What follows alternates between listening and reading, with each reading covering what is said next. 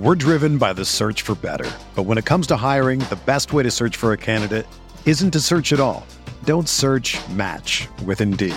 Indeed is your matching and hiring platform with over 350 million global monthly visitors, according to Indeed data, and a matching engine that helps you find quality candidates fast. Ditch the busy work. Use Indeed for scheduling, screening, and messaging so you can connect with candidates faster.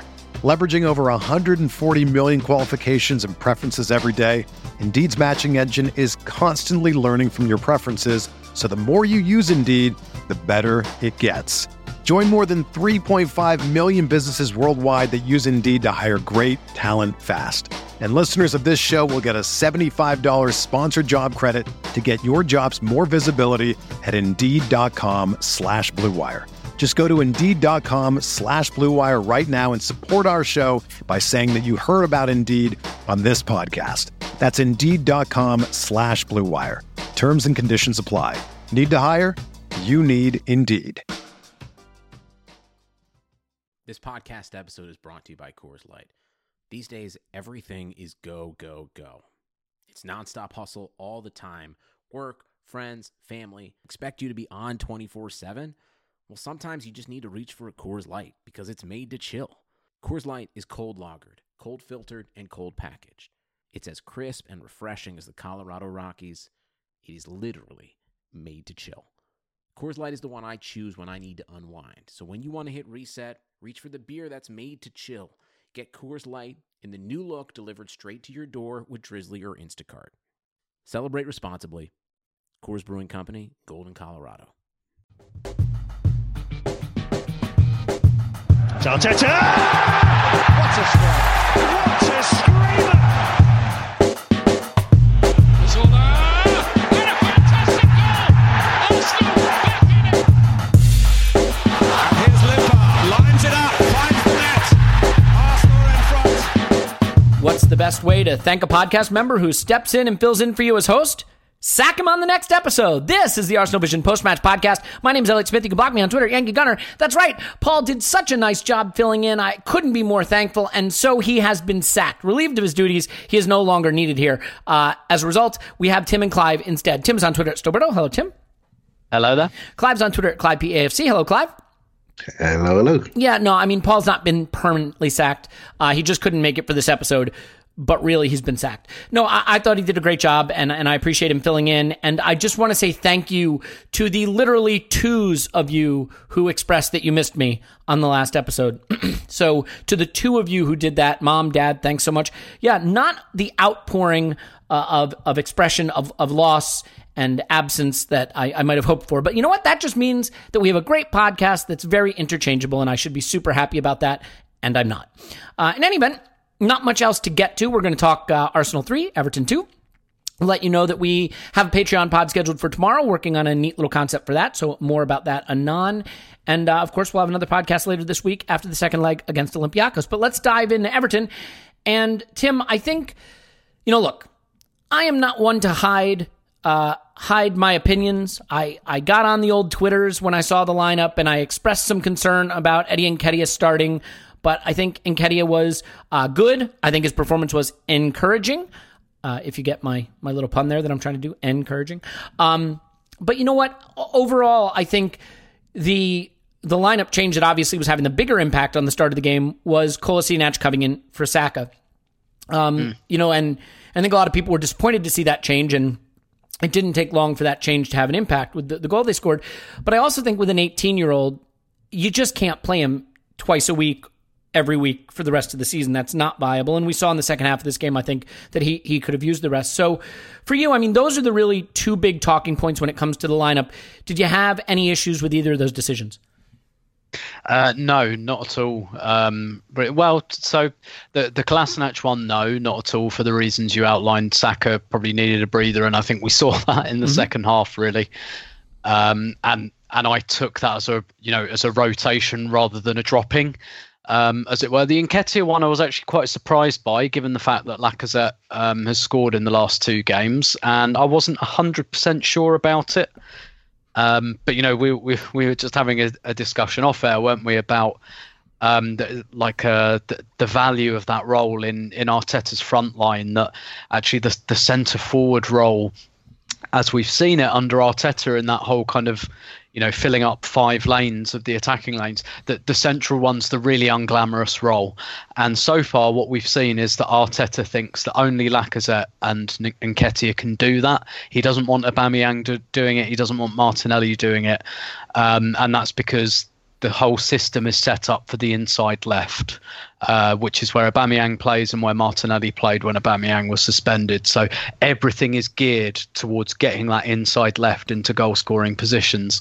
So Nketiah's role, we have to judge it almost in the kind of Danny Welbeck, Emil Heskey kind of, get through your work. And if you can score a goal as well, that's probably more than a bonus when you're a centre forward. I don't think you can quite say it's just a bonus, but it's kind of not the only part of the job.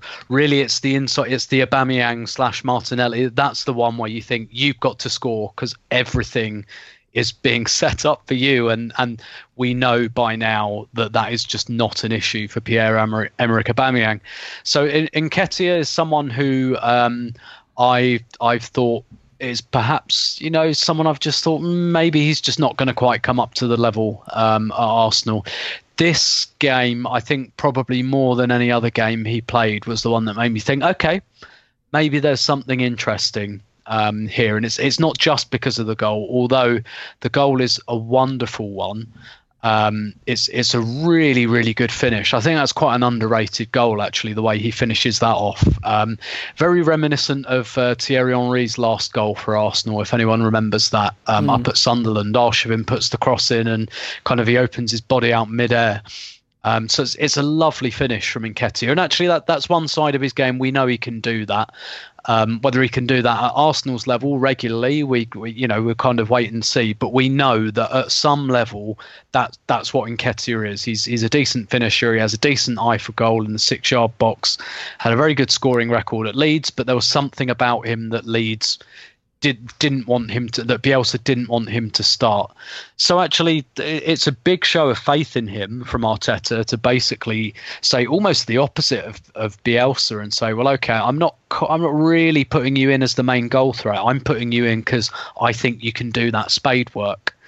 And I thought he did it. Like I said, even regardless of the goal, I thought he did it really well. And that was a side of his game that I wasn't really sure he had. To be quite honest, I thought of him as, well, he's a goal scorer, he's a sniffer, but is he like a sniffer at the level where at Arsenal's level? I guess that was the thing. And I think what's really interesting here with Nketiah, he's essentially on trial till the end of the season, right? Because we sent him out on loan, and then Arteta decided to keep him. And what could be really interesting is if he can be the backup for that position. That's actually really, really valuable. When you look at the biggest wastes of money in across the top 6 over the last 5 or 6 years, it's that backup striker. Everyone struggles for that. Like, look at the money Tottenham have spent on the likes of Soldado and Vincent Janssen, and Liverpool wasted loads of money on Balotelli, and we wasted 17 million on Lucas Perez, and Man City wasted 30 million on Wilfred Boney. It's difficult to fill that position. I think you need to at least mention what Manchester United just did in January as well with Odion Ighalo. Yeah. Exactly. Ighalo. And actually interesting, I was having a conversation with someone on Twitter today that you'd have loved, Elliot, where I kind of said, I think Giroud is more suited to Arsenal now than he ever was when we actually had him. Because I could really see him in that role, and particularly with the focus on delivery from the left. But let's not talk about that. Comment. Because it's not going to happen, and nor should it happen. But and so, like, getting back to Nketiah, if he can do that and he can be that kind of rotation backup option, I mean, he really could save Arsenal quite a lot of money. And it's just something with, it's almost like a scouting blind spot. And if Liverpool ever lost Firmino for any length of time, like, we'd really see how good Divock Origi was as well, for example. So I thought it was really interesting. This is the first time I came away thinking, yeah, I think Nketiah played well today. So yeah, I hope to see more of that.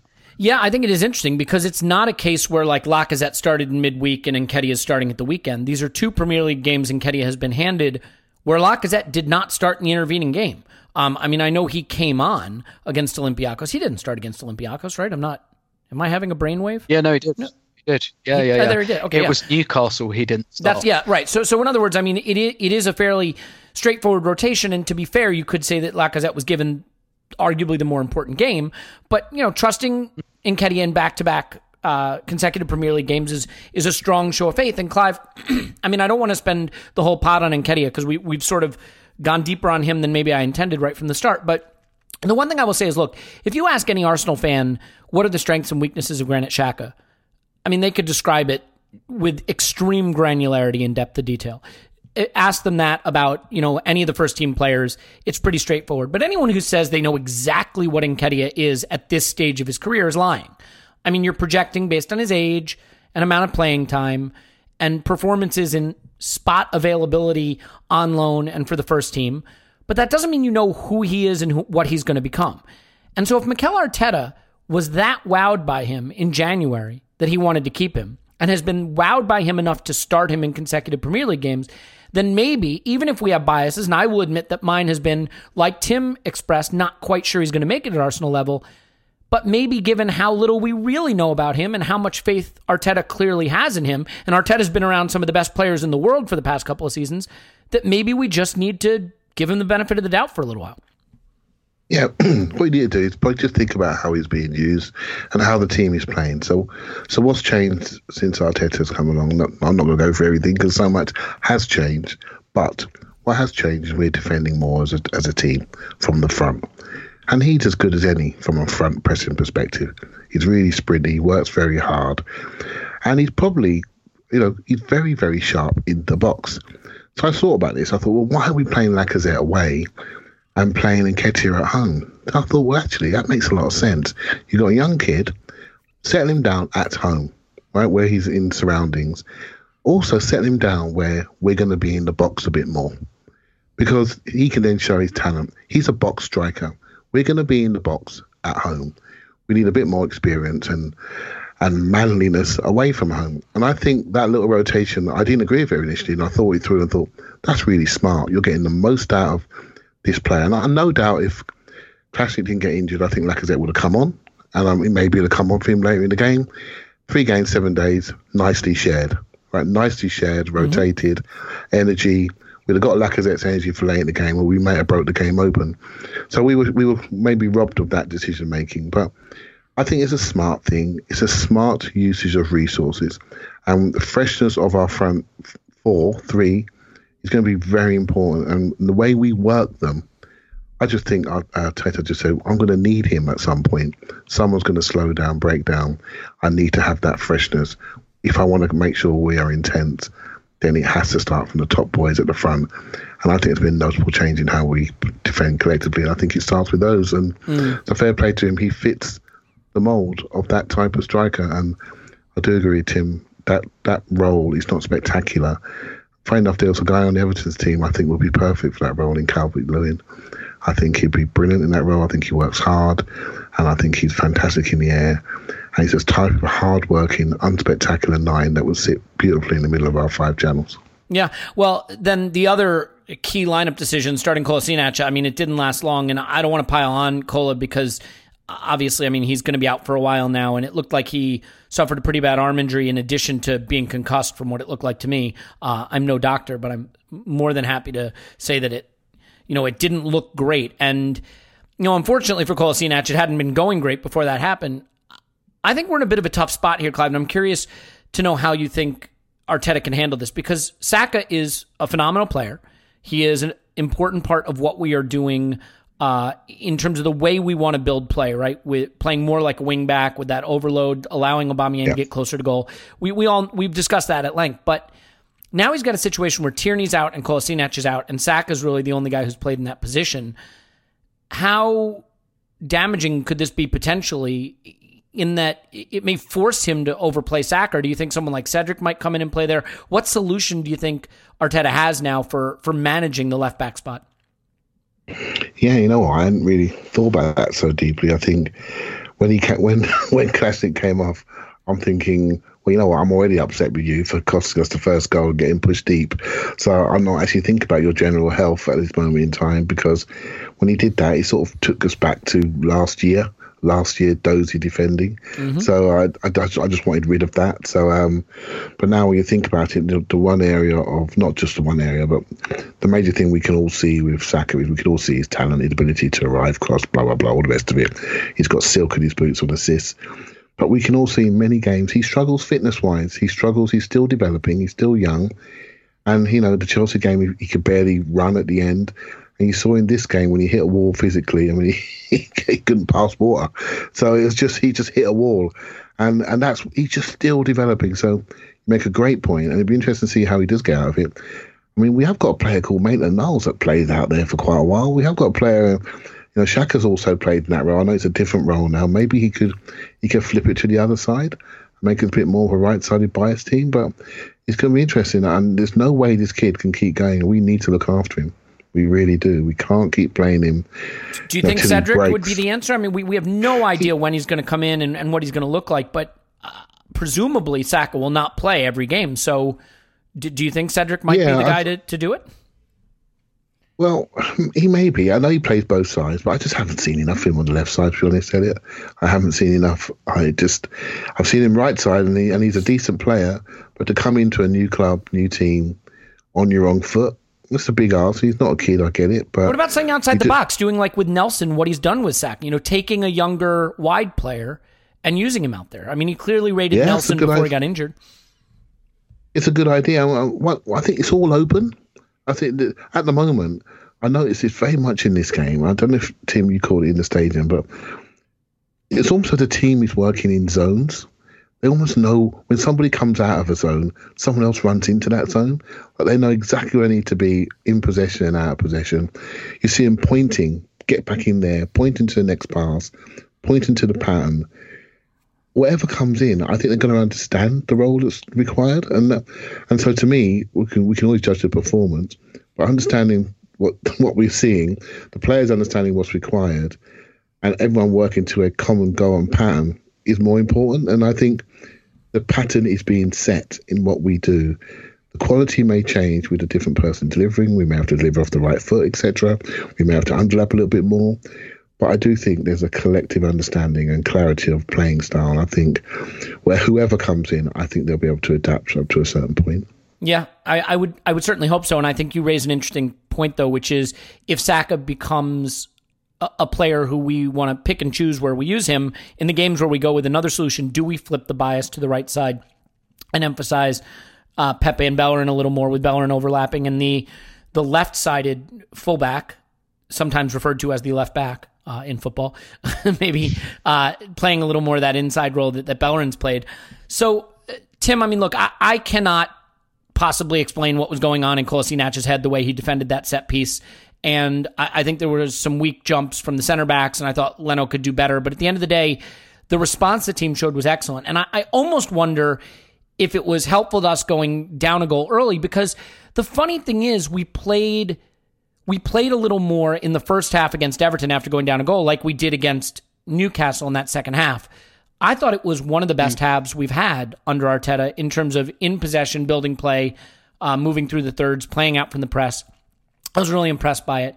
And I think the player who we have to just immediately praise, because we've kind of gotten to the point where we just expect him to be good, and so we don't spend a lot of the podcast on him. I think we have to spend some time on Aubameyang.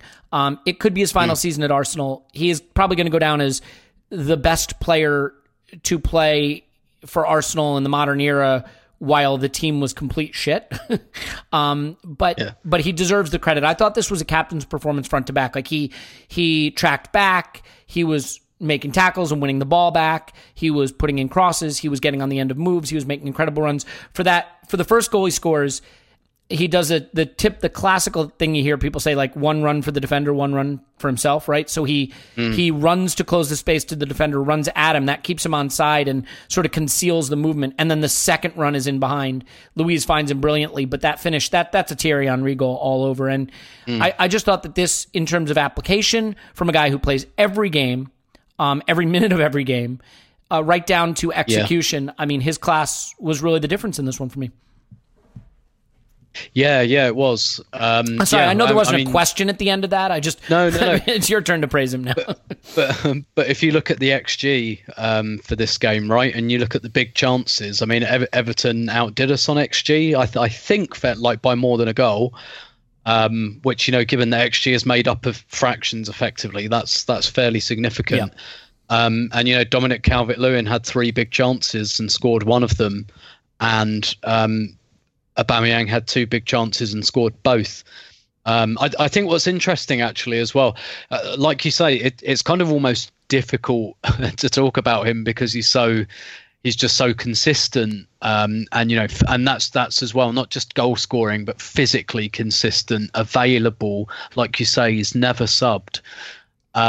But I actually think something that has changed a little bit this year, maybe it's my imagination and the numbers don't bear this out, I think he's become more clinical, because I don't remember. Do you remember last season? Like, he scored a lot of goals, but he missed a lot of sitters. The whole narrative around him for a while, right up through the missed penalty against Spurs, was, this Aubameyang guy is a serial misser. I mean, if you remember, he had the big missed chances against Chelsea early in the season too, yeah.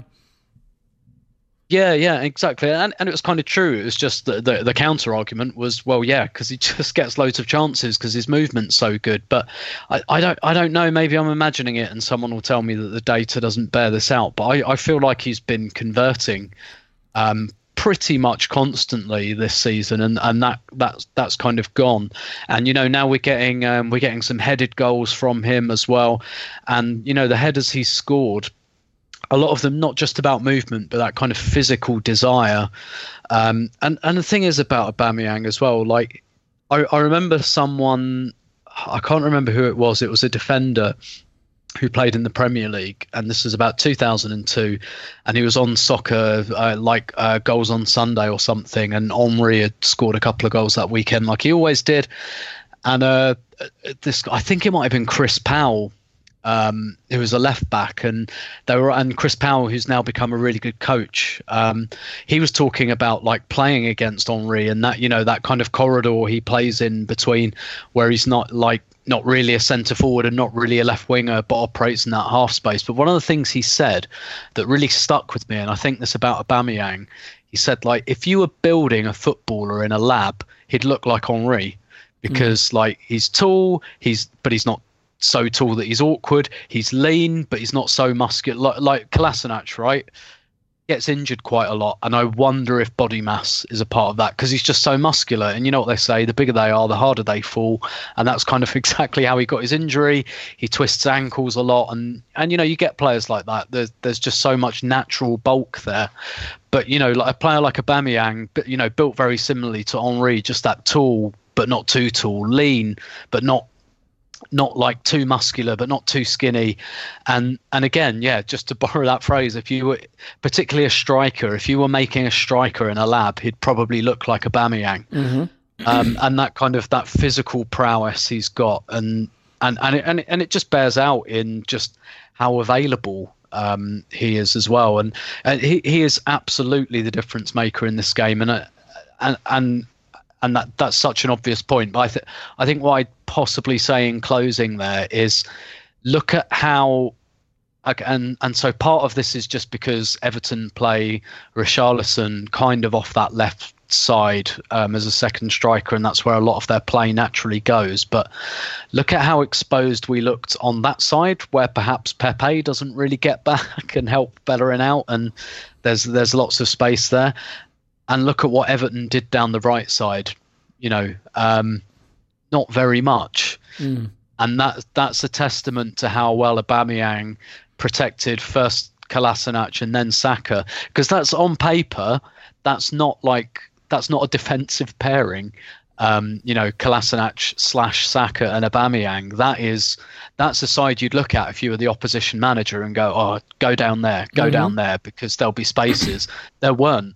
there weren't any spaces. And particularly when I looked to that kind of last 15 minutes or so, Aubameyang was so present defensively, and he was really working back, and he was double teaming, but then he had something on the counter as well, and he really offered that threat. And sometimes that's just as important defensively, that you push forward and that you just don't let teams sit in front of you. And I thought it was an absolutely terrific game from Aubameyang. And I'll back you up with statistics, because I want you to know that your suspicion is absolutely correct. Last season, Aubameyang scored 22 league goals on 23.55 XG, according to Understat, so he slightly underperformed his XG.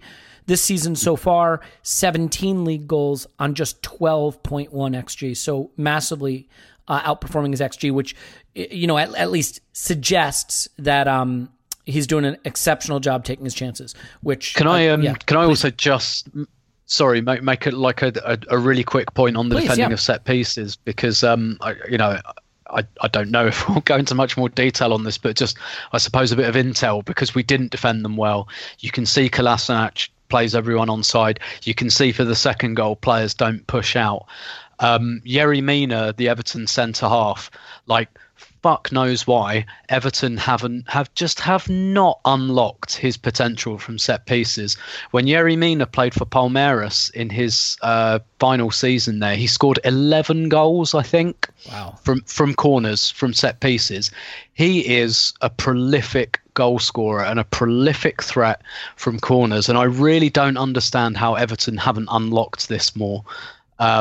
And I wonder if Arteta knew that, because that's who Kolasinac is grappling with when that first free kick comes in. And when the second goal happens, I wonder if maybe they were a bit scared of him, and maybe justifiably so, and it changed some of their actions in panic moments. Yeah, it's possible. I also thought that Luiz had one of his weaker games under Arteta and was doing some of the stuff that Clive had criticized him for earlier this season, just playing too deep and too slow to push out. So we'll come to that when we get to the second half and how the whole team sort of slumped. And I think there was definitely just a loss of energy factor to that too. But Clive, I really did think in build-up, this was one of our better performances in the first half. And I think Arteta has really found something here with Xhaka, Ceballos, and Ozil together in ball progression. We did a brilliant job playing out from their press when they tried to press us.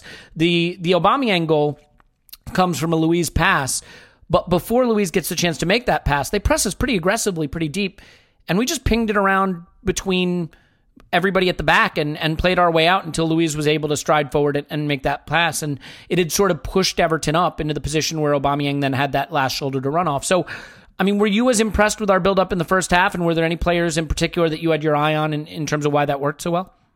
Yeah, I sort of touched on it briefly. I was very impressed in just how we moved the ball around. And when the ball went to certain players, I didn't think there was a limit to their layers of passing. So if we had to fizz it short, we could. If you had to switch play, we know that Ceballos and Xhaka can do that. Ozil can do that. Ozil did one beautiful one, might have been the second half, where he just smacked that ball from one side of the pitch to the other. Everton played like quite a narrow 4-4-2, so that was the thing. Keep moving them around. I felt we got a bit overly comfortable in our build-up, and we sort of played, particularly, we sort of played 3-0 football a little bit, if you see what I mean? And I think we didn't quite take advantage of our good possession. Wasn't there that one moment, Clive, where we were sort of on the counterattack and the ball came to Ozil and he just stopped? Just sort of stood still like it was like the game was over, we had it won. It was just crazy. Yeah, I thought someone was injured, right? So he does, the ball comes to him and he kills it dead. And I'm thinking, that's a good touch. Okay, no one's pressing him because someone must be down or must be a streaker on the pitch or something like that. Do you know what I mean? Playing. And then it was just, but it was also showed a level of arrogance and control and technique, and Everton thought, you know what, I'm sick of running about here. They'll be becoming demoralised at that stage, and that is another way to defend, just by keeping the ball. So obviously we're fans and we're watching the scoreboards. We have nerves. We don't mind that at 2 goals divides, but not at 3-2 or not at 2-1, and so. But it was nice. I really felt it. We all know the shape now. We all know the patterns. We all know where they're going to stand, and particularly us guys, who are looking at it closely and have to talk about it. But I really saw it, and I saw a bit of rotation. I saw people running. Xhaka made one burst into the box and people stood in for him. I saw Nketiah and Pepe swap over in the second half just for a few brief minutes. So when Pepe came inside, Nketiah automatically went out to the right wing. And so they're definitely playing zone football. They really know the shape. They know what the quilt should look like, and they know their roles within it. And then if someone empties, they refill. And that means you start to talk about the thing that Paul always talk about, those automisms. I can't say that word. Automatisms. That's the one. That's the one. That's the one. I call it pattern play, but you can see that automatically they know where each other are. And I think it's making us more efficient. And what it's now doing is the ball moves quicker, because if you know where someone is, you know it's 2 touches at max. It's 1-2 touch. No one's talking about holding on to the ball too long. It's pop, pop, pop, pop, pop, and it all looks really nice and collective. And I do think, I must admit, I thought Ceballos was dead. But he has come back and he looks completely onside with this. And he's opened up, particularly at home, he's opened up another avenue of play to allow us to reach different parts of the pitch really efficiently, and he's done very, very well last couple of games. Yeah, and I mean, I think as we get more comfortable in the Arteta system, I think that one of the players that to me looks like he's really thriving is Ozil, in that he's finding the space and moving across the front line. I mean, if you look at his pass maps from the beginning of the Arteta era, they were very much on the right side. Now he's switching sides more frequently and supporting both flanks, doing a little more of the stuff that he did under Wenger, finding those spaces between the lines to combine with the front three. I thought he did some great work on the right, providing extra width so Pepe could get isolated. It happens for Pepe does a great job delivering the ball to Aubameyang for headed goals. All he does now is score with his head, obviously, because Clive mentioned it a couple podcasts ago. But so, yeah, it was all very encouraging. And then, look, I think the team looked tired. He was rotating for a reason. Saka looked pretty shattered in the second half to me. We touched on that. They really did have the better of it in the second half. And while I don't think we were dominated, towards the end, they were creating chance after chance. And one of the players, Tim, that I think has come under scrutiny for this is Hector Bellerin, because it was his flank that got exposed quite a lot. I mean, the extent to which they were able to just hit the ball long into their left flank, our right defensive flank, to Richarlison, and have him cut the ball across to Calvert-Lewin for good chances was discouraging. But there are 2 points I want to make about this. First of all, I think in Arteta's system, if you're not going to get exposed by the long ball, the onus is on the front players to close it down. I think Arteta was critical. Was it the Burnley game where he said we didn't do a good enough job? And I think it was actually Adrian Clark who pointed out in the breakdown too, of shutting down the long ball, right? Of pressing the first passer. And when you don't do that in this system, I think those long balls are on. The other thing is criticizing Bellerin. Don't get me wrong, I don't think he was great in this game, and I think you see that he's still working his way back, and he got beat a few times again. But the way he's playing, sort of tucked in and contributing in that almost like a midfield line, the space behind him by design is going to naturally be exposed. And Tim, we talked about this 2 podcasts ago, how coaches have started to see Arteta's system now. And Ancelotti is not a fool. I mean, he's an experienced manager. I'm sure he would have said, Richarlison, there's going to be room in behind Bellerin, who's pushing up and tucking in, and you're going to be isolated more on someone like Mustafi. We're going to hit it long to you. I mean, do you think Bellerin was really poor? Or do you think some of this is the system getting a little bit exposed where it's weak? Yeah, there's a little bit of that. There's a little bit of that. That's how Everton play. I'd urge anyone to go back and watch. I think I'm right in saying the last goal they scored before the break against Crystal Palace, and it's Richarlison powering down the left-hand side and cutting in.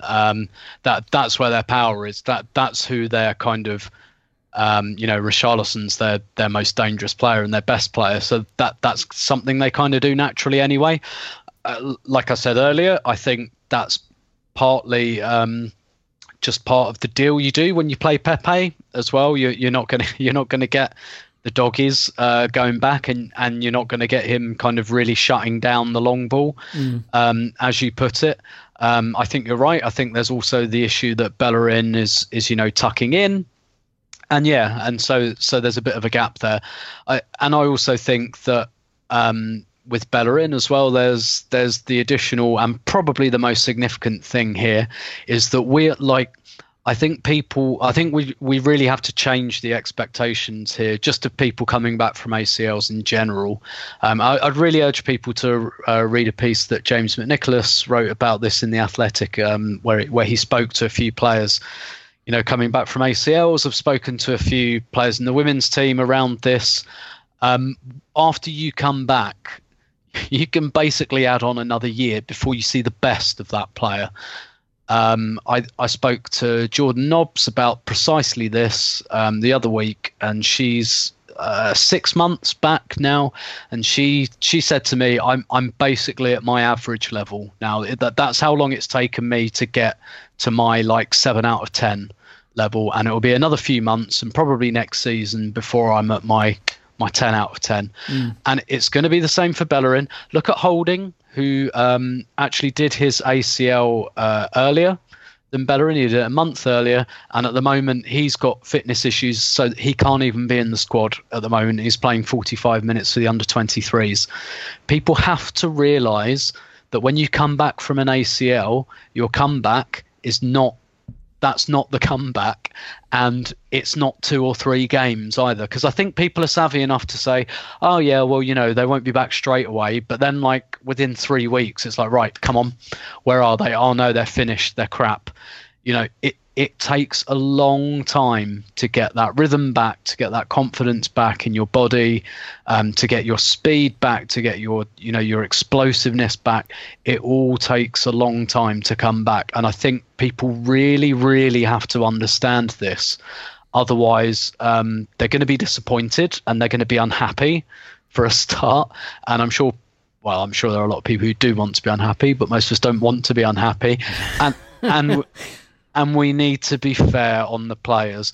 So people have to get out of their heads that after 2 or 3 games or a month or whatever, that you're kind of fine. You're not after an ACL. It's still a big injury. This, in my lifetime, this was considered a borderline career ender. And it's not anymore, but it's still significant. It still kind of slices 2 years out of your career. So I think there's really that element as well. And there's other stuff that just plays into it, like Pepe not really helping out and Bellerin tucking in and Everton naturally hitting that side anyway. Because don't get me wrong, I agree. I think Bellerin still looks rusty. I still think he looks below his level. But I completely expect that. And if he gets anywhere near back to his top level before the end of the season, I'd be astonished. And, I'd really I really wish that I had some influence on managing expectations around players with this, because I think it's important. I think we have to be a bit more sensible. Yeah, and look, I think fullback is a really tough position to play in the Premier League these days because you've got a lot of attacking responsibility. Wingers and fullbacks are exceptional attacking players these days. When you're going up with someone who's basically a world-class sprinter like St. Maxime one week, and then Richarlison, who is an extraordinary player the next week, and you're being asked to sort of be in the attacking midfield in possession, almost in a central position, and then somehow cover the flanks. It's a lot to ask. And you see what we're doing with Saka to protect him. We've got Xhaka tucking into that left side a little more, and he's given a little more freedom. The right side, naturally, because of the way we tilt and overload left, there's going to be a little bit more space in our right flank behind Bellerin. So, Clive, I want to talk about the back line in general, because I think as great as Aubameyang was, as nice as it was to see Nketiah score, I think some of the more interesting issues in this game do come from the back line. We touched on the Saka one a little bit. We've been discussing Bellerin. I think Luiz maybe took a step back in this game while Mustafi sort of continues the Mustafisance, the Renaissance Mustafisance. And Leno, once again, proving that I think we have an exceptional keeper on our hands, despite maybe being a little weak for one of their goals. So I'll give you a bit of a free swim, but maybe you can just follow up on the Bellerin discussion. Then we can talk a little about the center backs. Yeah, so I think in this game, when Gomez came on, he's got a good searching diagonal into that channel, and the natural movement for a right footer is to switch it to the left side, and so that was a natural space to go. And as a fullback, what you need to do, I know he wasn't always in position; he was slightly higher. He has to think about his starting position, and he also has to start travelling as he sees the ball get onto the back foot of Gomez, he has to recognise a little bit sooner that he needs to drop in. So he was a little bit slow. And I think where obviously Mustafi, who's also played at fullback, he's very comfortable running out into wide areas on the right-hand side. But Richarlison's very quick, right? So it was a challenge for Mustafi. He did a great job on protecting that hole in behind, but he got done on a few occasions. And I felt there was we lacked a bit of power there. And I thought Arteta recognised it. He could change the fullback situation, but he could change Ozil's situation. By bringing on Guendouzi, he thought, I need to get some activity up front and press the source, try to take away the diagonals. It's quite hard to do because they stretched us out the back, brought Bernard on the right-hand side, kept a central pivot in Calvert-Lewin, and then forced Richarlison to the left-hand side and just started pinging the balls in behind and just turned us around. So basically, that was what they did. I felt as a unit, we played the scoreboard. I think we got a little bit deeper. We did, as they were setting things off corners, our restarts again, not great. The Calvert-Lewin chance at the end, that's a bad one. We weren't looking on the corner again. We have to be sharp when the ball goes out of play because we keep conceding off restarts. So that's something we have to work on. When the ball gets set back, we have to come out more aggressively. But you have to think about this. They had Holgate, Mina, Calvert-Lewin, Richarlison.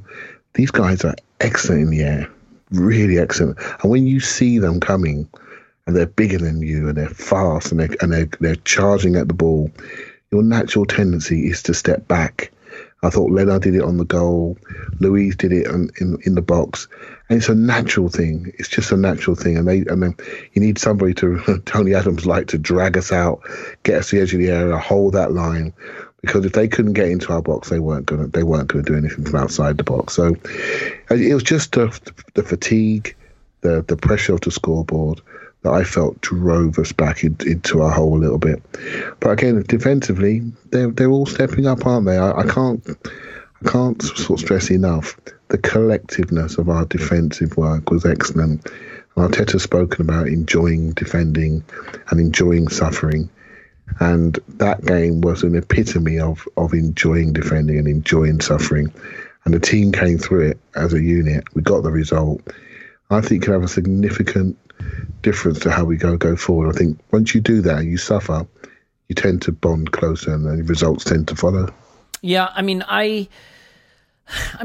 that we've come so far under Arteta in a way, Clive, that there's this tendency when things aren't perfect to be upset about it. Like, oh, we won 3-2, the defending was crap, we were crap defending set piece. Like, this was a team that couldn't win a game, couldn't play well, couldn't control a game, couldn't do anything.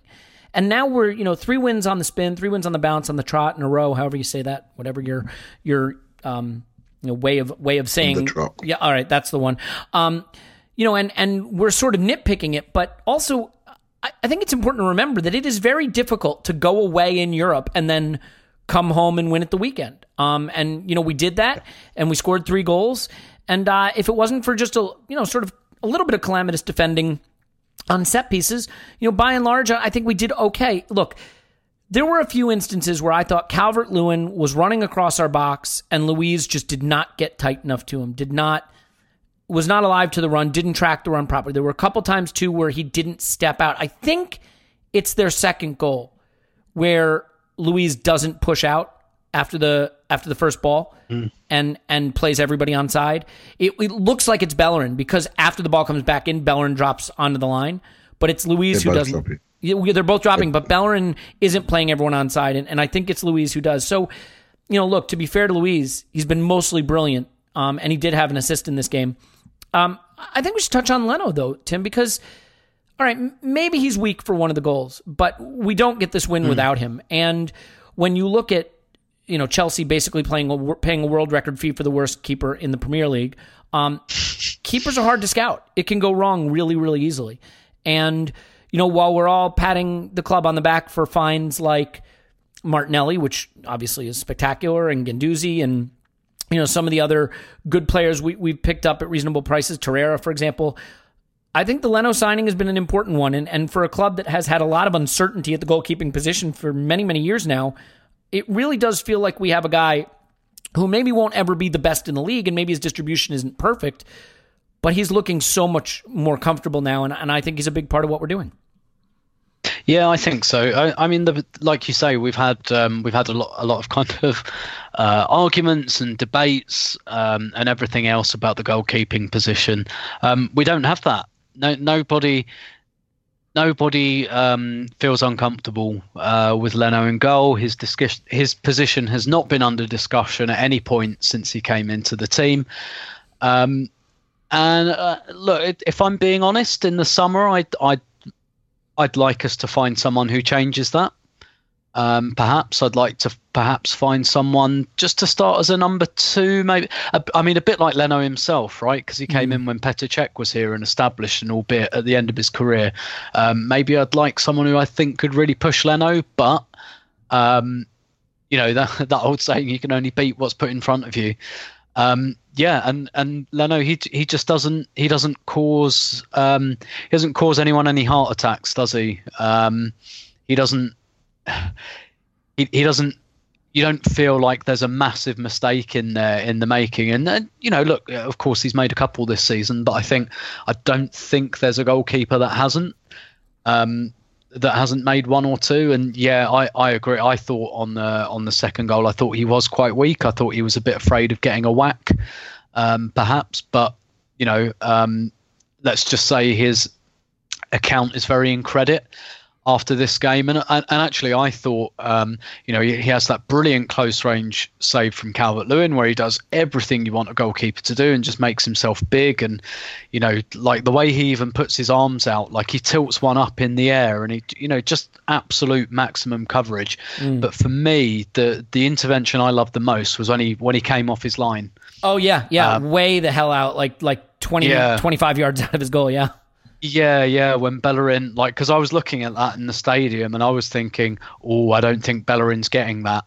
And to anticipate that, it would have been very, very easy. I mean, he'd have been totally blameless had he not come off his line, and that goes through to Richarlison or wherever it was going, and he goes and slots it. It would have been a carbon copy of the Aubameyang goal, right? Imagine at the other end, Pickford sees that Luiz ball and goes, "No, I'm out. I'm after this," and sees it coming. It's similar, and it's one of those ones where if you get it wrong, you look really, really stupid. But he didn't. He anticipated it. He saw what was unfolding, and it's. I thought that was possibly his best intervention of the game. But generally, like things like his handling and all of that were all really good as well. I'm not sure I'm sold on the idea yet that he'd ever be like the best goalkeeper in the league or anything like that. I'd be interested to see what happens if we start controlling games a bit more and he becomes one of those keepers that's not engaged as much as he's had to be in his Arsenal career so far. But we just don't have any evidence either way there. I think you're right. I think for the money we paid as well, even if we're being super harsh and just go, right, in a year's time, we're back in the Champions League or whatever, and we've got loftier ambitions and we go, do you know what, we're going to move on. Like, that's still a good signing. Because if we get, even if, and I don't think this will happen, but even if we only get 2 or 3 good seasons out of him and then we go, do you know what, we're going to go in another direction now, that's still a good signing and that's still money well spent. And if we did that, I'm sure we'd get more than we paid for him as well. So, that's all you can really ask. And, I mean, the Arsenal player of the season question, really, if you wanted to make it an interesting discussion, you'd say apart from Aubameyang. And if you do the apart from Aubameyang thing, then Bernd Leno's right up there. Yeah, and I mean, look, I have always said this about goalkeepers. I just don't want them to lose me a game. They don't have to be, like De Gea in his pomp. I mean, can that win you games? Of course it can. Ideally, you'd like to have it. But my biggest thing that I hated about the Almunia era was I felt that Almunia lost us games. That, I know a lot of people liked him, nice guy, yada, yada, but he lost us games. And, I feel that we've had keepers, several different keepers that lost us games. And other than the Chelsea game where I think he costs us that game, and it's a shame because it's really his first big error of his Arsenal career that comes to mind, and it changes the whole complexion of our season. But by and large, I think he has won us some games, but he doesn't lose us games, and I will take that. The other thing I will say is I thought when we first started playing out from the back under Emery, it didn't look great, and he didn't look super comfortable doing it. I think he looks a lot more comfortable with the ball at his feet now, passing out from the back. So I think that's something the modern keeper has to be able to do. He's still not a good long distributor of the ball, but I think playing out from the back, he looks a lot more comfortable than he did, and that's really important in modern football. So, Clive, I mean, we do see this out, and at full time, you saw how much it meant. The players are putting in the work. Arteta is asking them to put in the work. He's not necessarily picking the big names every game. There doesn't seem to be an issue with camaraderie. Everybody seemed to be celebrating the win. You could see what it meant. I mean, I think they were just trying to get through it at the end. And I think there may be no bigger sign that Arteta knows what he's doing than that the players really do seem to have bought into it, despite how much he's asking of them, and the fact that he's not always just picking the big names and worrying about the egos. So do you think the reaction at full time and sort of the camaraderie you see in the squad around the win is yet another sign that Arteta really does know what he's doing? Oh, he knows what he's doing. I think James made a great point today. He sort of said, if they'd been away to Dubai and they had these 3 games ahead of them, and they would have wanted 3 wins, and it just felt like they ticked something off on the spreadsheet. It was done, 3 wins, and it's going to be hard. Everton have been sitting at home watching the EastEnders for a couple of weeks, and basically they were rested, fresh, powerful, really powerful, particularly in the later stage of the game. And it was just a fight and a battle. And everything we said in this podcast should be caveated by the fact we had that European away trip and had to come back into this game. Glad it was a home game. Glad it was an afternoon kickoff, unlike Spurs on Saturday morning, which I thought was very harsh on them, even though they're our enemies. I thought it was very harsh. And having an extra few hours for us, give us a bit more time to recover. And basically, I just thought, I don't almost, everything we said has to be put into that context. I just thought it was a tremendous spirit raiser for everybody. I really enjoyed it. I'm starting to enjoy it again now. I really am. Just the collectiveness of it all. I'm just starting to enjoy it. Well, and the spectacle, by the way. I'm sorry to interrupt, but just real quick, Clive, I wasn't enjoying watching Arsenal sucked earlier this season. It just wasn't fun to watch football anymore. That's important. It is important, and we're all football geeks, right? So we can always find something to like because we enjoy even the things that are not so good. We can analyze it, etc. But it's just a general feeling of supporting something again that you feel is going in the right direction. It just makes life a lot better for everybody. It just feels like we're progressing, and to see a group of men just buy into this and start to reconnect back to the fan base, because that's what it's all about. This is a football club, right? And we need the players, we need the club, we need the fans, all to be reconnected. And that's happening, and that just makes everything feel good. So when you do see mistakes happen, but people react to really, really well, suddenly all the rubbish and anger towards certain players, Xhaka and Mustafi and all of this, is he good enough? Should he stay? Should we sell? It all feels like rubbish now, because now we're talking about football, how good it feels, collectiveness. Everyone's got a clean sheet of paper. Everyone's reacting appropriately. If someone doesn't react, a message comes out, he's been disciplined, then he has to react well. And it's like, there's no favourites, there's no anything. We're all in this together, and let's just see, when I say non-negotiables, I really mean it, right? And the standards we set, we own those standards. That involves hard work, that involves good play, pattern play, good positioning. Don't expose your teammates. Make sure there are triangles for every person in possession.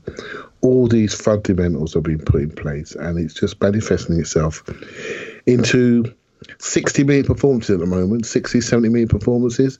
There's a 90-minute around the corner, a big one, and I can't wait for it, a really big one.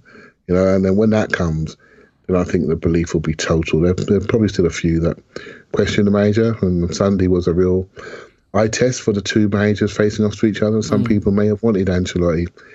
I'm happy with the younger guy and potential ceiling that I'm just not aware of. I'm happy with that, and I think we definitely made the right choice. Well, especially, I mean, the one thing I will say, Clive, even if you think Ancelotti at this stage of his career is still somehow the superior coach to Arteta, which, by the way, I'm not saying that's an unreasonable position. We don't really know what Arteta is yet. We're all learning about it. But, like, Ancelotti is not someone you hire to be a part of a long-term project for a club. And I think given the stage of where we are in our development, it feels like we can really sort of, I hate to be cliche, but go on a journey with Arteta together. And that's, I think that's exciting, and it gives us all a little bit more of that ceiling that you're talking about. I think, Tim, we're in sort of a weird position now, though. So you can't help but look at the table. First of all, I mean, you wonder, will fifth place get a CL spot? Like, I don't know that you can rely on that, because I think the lawyers will get involved and potentially be able to delay that ruling beyond the start of next season. But there is the possibility that fifth will be a CL spot, and fourth certainly will be, and that's a 7-point gap. I think it's probably a little fanciful to think that we would overtake that given the number of teams we have to jump over to do so, but it's certainly back on to a level where you can't just say we're chucking the league and we're going for the Europa League, which maybe just a couple of weeks ago would have been the strategy. And if you look at the way the teams are selected, he's rotated, he's tried to prioritize both, but I don't think you'd say he's put out a first choice 11 in the league, per se in the last couple of games. Do you think now he's in sort of a tough situation where maybe the league has come back into being a priority in a way that has to influence and potentially change his plans for how to set up the team from midweek to weekend? No, I think it's much better this way. So I think we can overthink these things. Is it good to still have a league season to care about? I mean, ultimately, right? Players and managers, they don't want dead games. They don't want that. I was I'd been at London Colney today and talking to Jordan Nobbs again, and this question came up about like the schedules getting bigger for women's football and all of that, and and she was like, yeah, but that's great. I'm a football player, and I want to play football. Like, it's not. That's not a problem for me, was basically the message. And I think there's something in that players and managers, they want every game to be competitive. And I think it helps them anyway. I think Arteta will find that helpful, just to get that momentum and galvanise people. And like you said, we're trying to go on a journey with him here. He can't relax and think he's got the total buy-in of the players. There's good evidence there that he has it, but you could lose it quickly. And I think if you've got like a sea of dead rubber games, I think it's more difficult to do that. I think also there's an important point here that we actually have a big squad. I think this has gone quite unremarked on. Look at who didn't make the 18 this weekend. Joe Willock didn't make it. Gabriel Martinelli didn't make it. Ainsley Maitland-Niles didn't make it. We've got Suarez and Pablo Mari who aren't fit yet. We've got Kieran Tierney started full training, and the prognosis was always March for him. We've got quite a big squad, and what we don't have anymore is this thing we had at the end of the Wenger era, where we had like Wilshere and Coquelin and Giroud and Walcott and these kind of players who were on the way out, and Debussy and like guys who were. Mertesacker was at the end. We had like a very definite second 11, and El Neni, and I'm not going to reel them all off now, but we don't really have that anymore. I think there's a bigger democracy there, and there's the potential for gentle rotation there. So we don't have to make 8-9 changes. We can just make 2 or 3 every game. Kolasinac in, for example, Nketiah in, Martinelli, sit Martinelli out for one game, bring him in for another. I think there's a lot of potential there for squad management, and the size of the squad is such, like even at centre half now, because Mustafi is now not just considered part of the squad, part of the starting 11.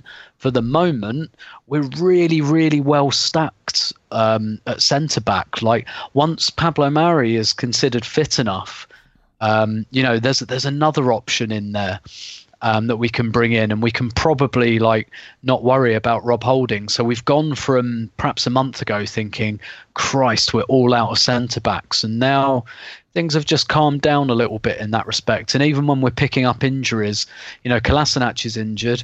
Well, we've got Saka, and Tierney's going to be back in a couple of weeks. So I think it's for the best this way. And if Arteta's really trying to sell his projects to his players and his fans, having something, I think it's the ideal situation, right? Because in the league, he's got something to go for, but he's not going to be enormously judged if he doesn't get it. Because it's just the fact that we're in with even a squeak or a shout is galvanizing, because a lot of us had given up on the idea that there was anything left in this Premier League season. So, I think he's almost got the ideal scenario in that there's still something to go for, but it's almost a free swing. Well, no, it's not almost. It is. It's a total free swing. And I think that's something that's hugely helpful for him. And I think it would have been bad if we'd fallen into this kind of, well, the Premier League season's a write-off, we're going to finish 10th, so fuck it, let's go for the Europa League. I don't think that works. I really, really don't. I don't think it works. I don't think it works when you get into a situation where you're only going for one competition. I struggle to think of examples from any team, let alone Arsenal, where that's really, really worked. There might be a few, but I don't think that's ever been the reason someone's got their target. I don't think anyone's ever thought, oh, thank God, like we had all these dead rubbers just to play like our second 11. And the other thing that happens then is you lose a bit of that democracy that Arteta's trying to bring in. Because if you have clear priorities, you clearly deprioritize something, then those players who come into that second 11, this is what happened in Wenger's last year, right? They know. Mm-hmm. They know they're out to pasture, and what he wants at the moment is Ceballos, couple of weeks, you're out. No, actually, you're training really well. You're in again. He wants to keep this kind of culture going. So I think it's a really good thing for him. Yeah, and not to go all small club mentality, but even if maybe fourth is beyond our reach, finishing above Spurs looks really doable. 3 points ahead of us. In a bit of a free fall, maybe coming now with Kane and Son both injured.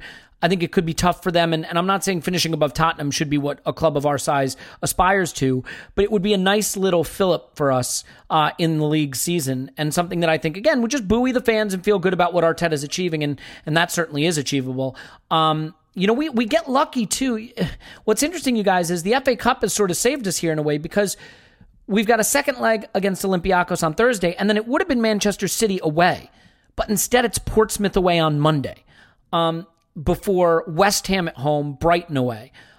So we've got a really interesting opportunity here if we want to go strong in this second leg of the Europa League to be really careful and really safe about it. We've got a perfect opportunity to then rotate heavily away to Portsmouth on Monday before playing home to West Ham. So I do think we got a little lucky with the schedule. One last thing, Clive, that I think is sort of tickling my brain a little bit with respect to the squad is just the importance that Ceballos seems to be showing now, and the way that he and Xhaka sort of work as a pair, and Ceballos is progressing the ball well and bringing Ozil into play well. And while I still have tons of faith in my large adult son, Matteo Guendouzi, Ceballos' importance now does raise the issue that we probably thought was a non-issue just a few months ago, which is, could he potentially have a future at the club?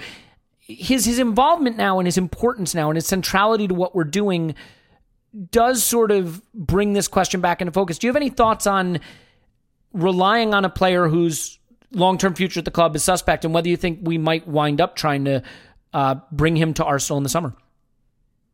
I think he's been interesting how he's, particularly at home, how he's been used. But I thought he did well at Olympiacos. I thought he did really well then as well, to be honest. And he just seems to be different. His body language has been much sharper and much more engaged. And he's a good footballer. Let's not mess about. He got signed for Real Madrid. He's in the Spanish team, or has been in the Spanish team this season. So we're not talking about a bad footballer. I think his weaknesses were massively exposed with our massive distances during that phase when we were just running up and down the pitch. Well, and he's not a 10, right? Runs. I mean, that role was wrong for him. I don't know if it. When I say he's not a 10, I just think he's a midfield player that works better when the spaces are smaller. Yeah, and he does it. He can do it high. He can do it deeper. But the most important thing is, it needs to be a smaller distance. I want to really encourage, there was a tackle he made in middle of midfield when they were breaking, and he stood there and he squared up and as soon as they put their head down to touch the ball, he stepped forward and snuck the ball away, Bobby Moore style. And basically, it was brilliant. He knew that he couldn't go into a running race, so he had to square up and take them on early and wait for them to lose concentration. And he stepped forward and took the ball. And that is a player that knows his limits, knows what he's good at. I have to say, he's given us a level of assuredness on the ball, because although Ozil's playing quite well at the moment, you can see his physical limits, and you can see when he disappears, we can lose that control. And we have got a lot of good forward players, and our ability to find them is really important. And we know Xhaka can do it, but we do need somebody else. So I still feel we have a group of good midfield players that don't quite do all of the things. So Ceballos is nice and neat, but I wish he was a 2 steps faster, because then that question, I would answer it and say we probably would have put a bid in for him already. Do you see what I mean? Mm-hmm. And I think we just need that two-way aggressiveness against the very best teams. You know, it's been Newcastle and Everton. I think Everton are a decent side, but in central midfield they had Delph, they had Sigurdsson, they had Schneidlin. They're all right. They're getting loads of wages, by the way, and loads of transfer fees in there, but they're not the best. We got to start judging this team soon, not yet, because he's just putting the building blocks in place and recovering the club. But we're going to have to judge this team about playing against Silva, Bernardo Silva, Fernandinho, Henderson, Firmino round in your area. We need to get to those levels. Spurs have got some nice pieces at the moment. Chelsea got some nice midfield pieces. And then that's when we can judge people like Ceballos and judge these players. I always wish away the summer, but I really, really am wishing away to the summer to see what we do in the next level, to see who stays, to see who goes, to see where the actual ceiling is. And in the last few weeks, they've showed me more than I expected. I didn't expect it to feel this good with the same group of players. I did not expect the brain, did not expect the shape. It's just been a coaching masterclass, really, and what he's got out of this group so far. Yeah, and I bet you didn't expect that 2 of the important pieces to the Arteta renaissance would be Mustafi and Xhaka, but there you have it. So, yeah. I do think Xhaka is the tactical leader of this team, and he is the true captain of this team, although Aubameyang played like a captain. Tactically, he's absolutely in charge on the pitch. Absolutely. What's really interesting about that, Clive? I think about Emery, and the reason he got the job, supposedly, he had this dossier on all the players and a plan for every single player, and what became pretty clear is he didn't have a plan. He didn't have a plan for most of the players, whereas Arteta, ironically, he really clearly, if there's one player he very, very clearly had a plan for, it was Granit Xhaka. To drop into that line of 3 in the first phase of build-up and use him to see more of the pitch and be able to distribute long and keep the game in front of him. And Xhaka is a player who has limitations, and I think that Arteta clearly understood how to hide some of those limitations and get the most out of him. So he deserves a lot of credit for that, and the player does too for rising to the challenge. So I think we can leave it there. We've got a game midweek that is an important one, but we put ourselves in a good position there too. So hopefully not a lot of drama on Thursday. We'll have a Patreon pod tomorrow, and then a post-match pod on Thursday, and possibly a live show Thursday as well in association with the game. So more details on that as we think of them. In any event, Tim's on Twitter at Stillberto. Thanks, Tim. My pleasure is what he would say if he was not muted. I'll come back to you. Clive's on Twitter at ClivePFC. My pleasure as always. There it is. My pleasure as always. That's the one. There it is. My mistake. How could I get that wrong after all this time? Clive's on Twitter at ClivePFC. Thanks, Clive. Thank you very much. My name's Alex Smith. You can block me on Twitter at Yankee Gunner. I apologize for coming back to host the pod, but I assure you, you're stuck with me because I'm going to keep doing it. And thank you again to Paul. Oh, that's kind of you to say. Well, look, I'm working my way back into form. There were some disciplinary off the pitch issues, and I don't want to get into what it was, but I think it's behind us now, and hopefully we can all go forward together as a team to achieve our goals. And one of those goals is to talk to you after Arsenal 10, Olympiacos 0.